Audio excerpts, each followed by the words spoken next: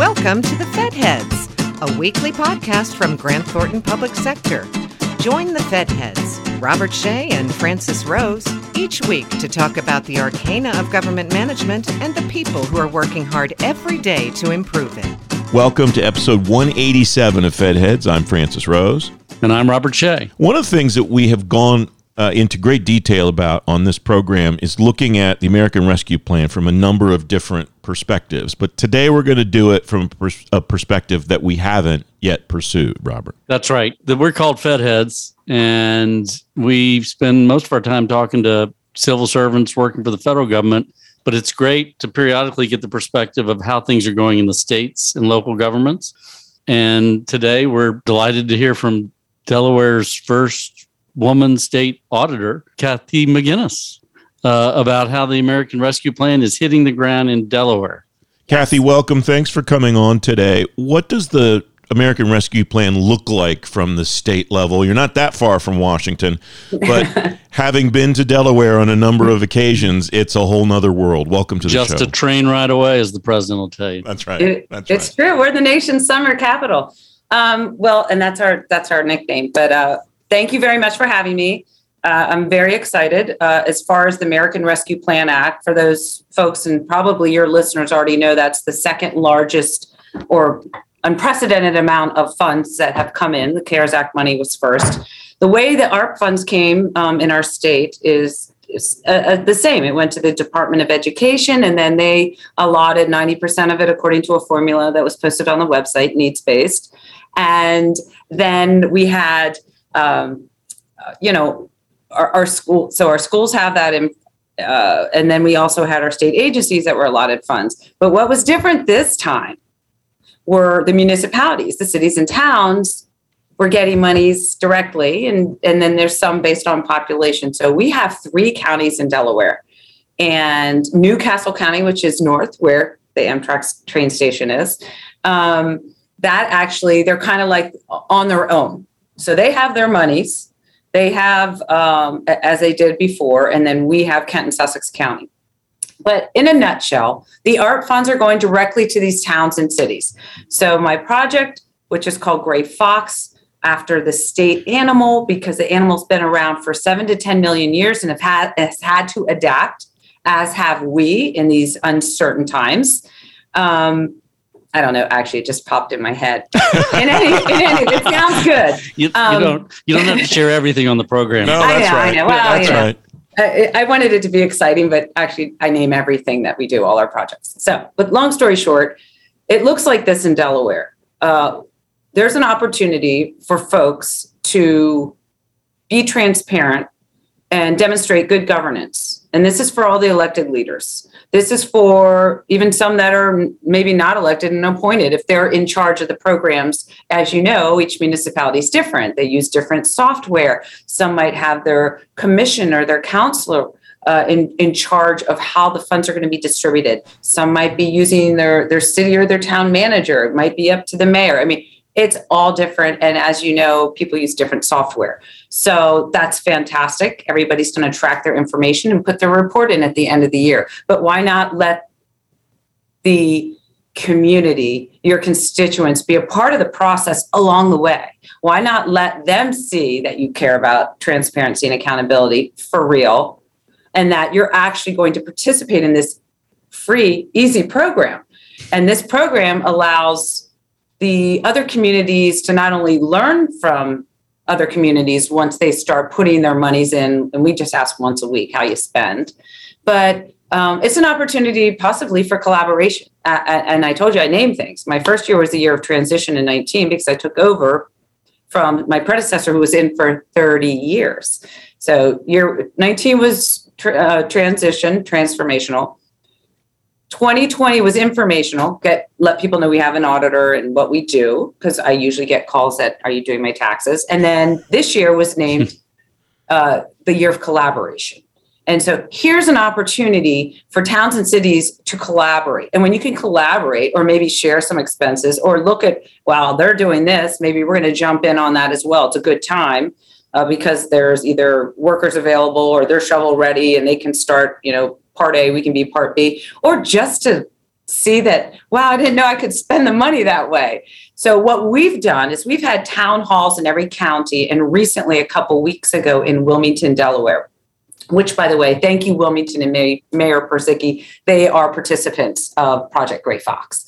They care about good governance. They want their folks to be able to participate along the way.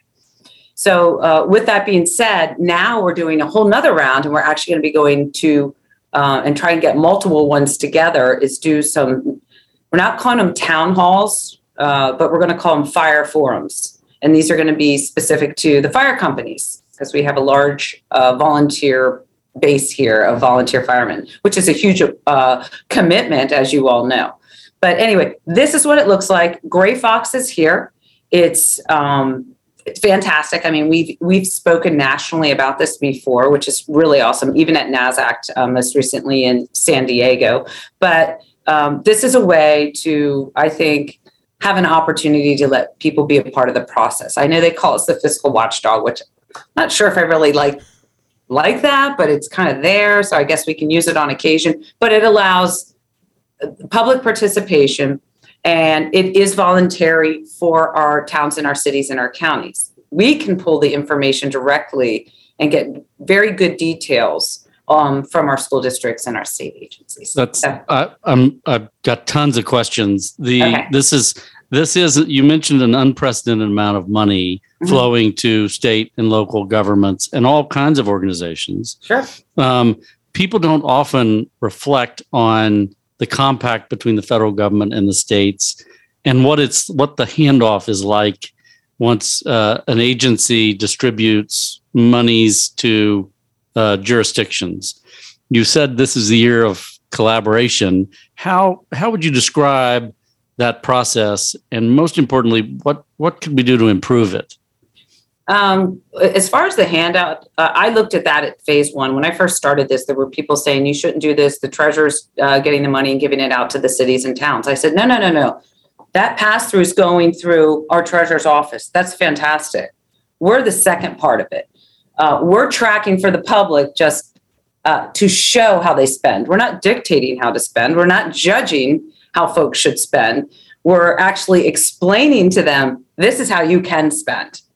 This is how you do it. So as far as the handoff, from what I understand, and I'm just speaking from what I understand, there has been a smooth handoff from federal to state. So there's no issue there. The issue is there's people with a lot of money. Some people were shovel ready and prepared, or had their 5 or 10 year, long range plan, and we're ready to go and go, okay, now here's our prioritized infrastructure investments or whatever that we would like to do. Other people are just not prepared.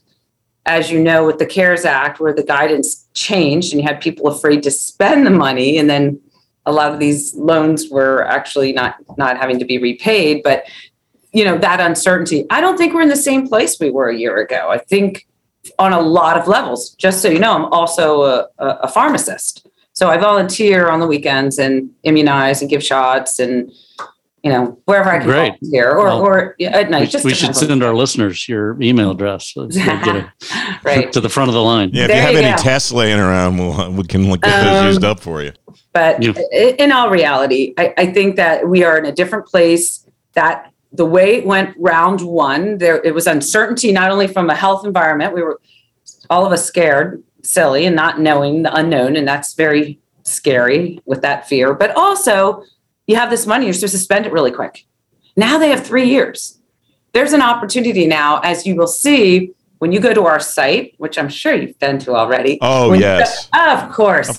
Follow the fox. Follow the fox. Hours. So when you go to Gray Fox and you click on it, you're going to see, maybe a sad fox. That means they're not participating yet. Doesn't mean they're participating and they haven't put their data in yet, because maybe they haven't started spending. So we let people know, whether it's a chamber, a Rotary, fire hall. Like Monday night, we're going to a different fire hall, and just to let these folks know. They also had an issue. We just put out a fire report, which we do every year. And the majority in our state, believe it or not, which most people do not know. And by the way, we are the nation's summer capital, because 80% of our folks in, let's say, the town of Rehoboth Beach, where I'm at, they're second homes.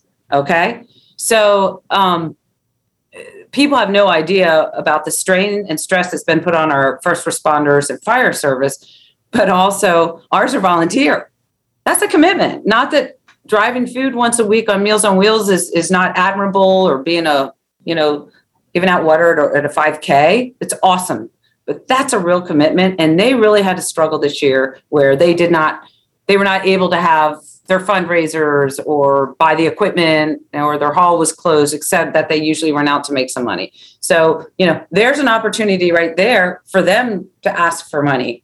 If someone doesn't know how should we spend this, I think you're going to see the people who are in line and ready to go with projects, but also asking and knowing to ask. I always say, always ask. Worst it can be is a no. I get no's all the time when I try and get my budget increased, but I ask every year.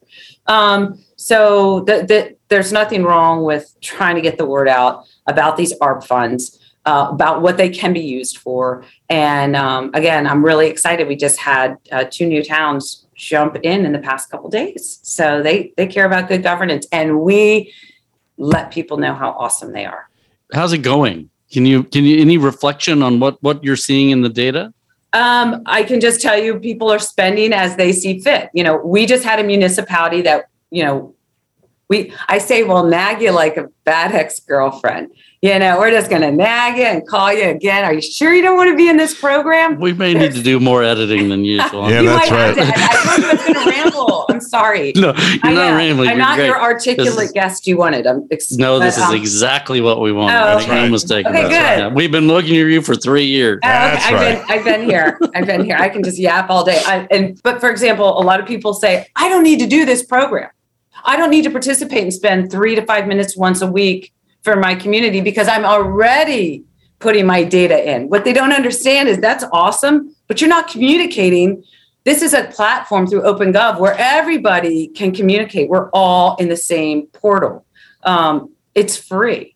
And I believe the majority of our municipalities, maybe five, are not included, where the other 50 can use this at the end of the year and create that report that goes to the U.S. Treasury. Why not bring people in and let them be a part of the process, then complain to you later they didn't like the way you spent because they weren't part of it? Well, I imagine you have not just asked that on this program as a rhetorical question. I imagine You've asked that to those people, and what's the response that you get back from them? Again, we have people go, that's okay, we've got our own software. I'm like, okay, hello.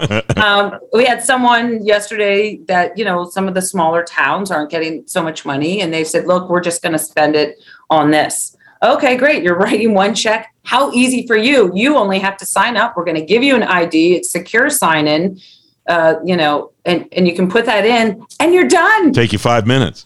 You're done. You're done for the year. That's right. And you showed, or for the 3 years, you just showed that, that project that you're going to do, you're allowing other people to see it too. It is about learning and sharing. And I think people, this is such an old saying, but I hear it all the time. Everyone's operating in silos. They are. Mm-hmm. And if you don't share, you can't learn. I love other people's ideas. I try and snag them all the time and adjust them for this office. Like, I'm always reaching out through NASDAQ. Does anyone know how to do this? Does anyone have this program? I want to create my own. How do I, whatever. And I always love to use other people's great ideas. Why wouldn't you put your information forward for your community and your public when it is cheap and easy? So transition, communication, collaboration, what's the next stage? It had to have an Asian at the end because that's how it went. I just decided. You're an auditor, so you probably saved money on the relettering. Actually, no, it's going to be Revelation. Great. You see a lot of interesting things, during this pandemic, and you're on these calls and national calls and you're listening to other states. And I know one day I kept hearing, I'm hearing the same thing from multiple states. So I said, may I ask a question? They said, yeah. I said, can I get a survey to you guys in 24 or 48 hours? I just want to ask 3 to 5 questions. And I had 29 states respond and 21 wanted to be involved. And I put together the folks who had money and resources because we're a small little audit shop and we don't. And we did the first ever national audit, and it was related to COVID and data quality.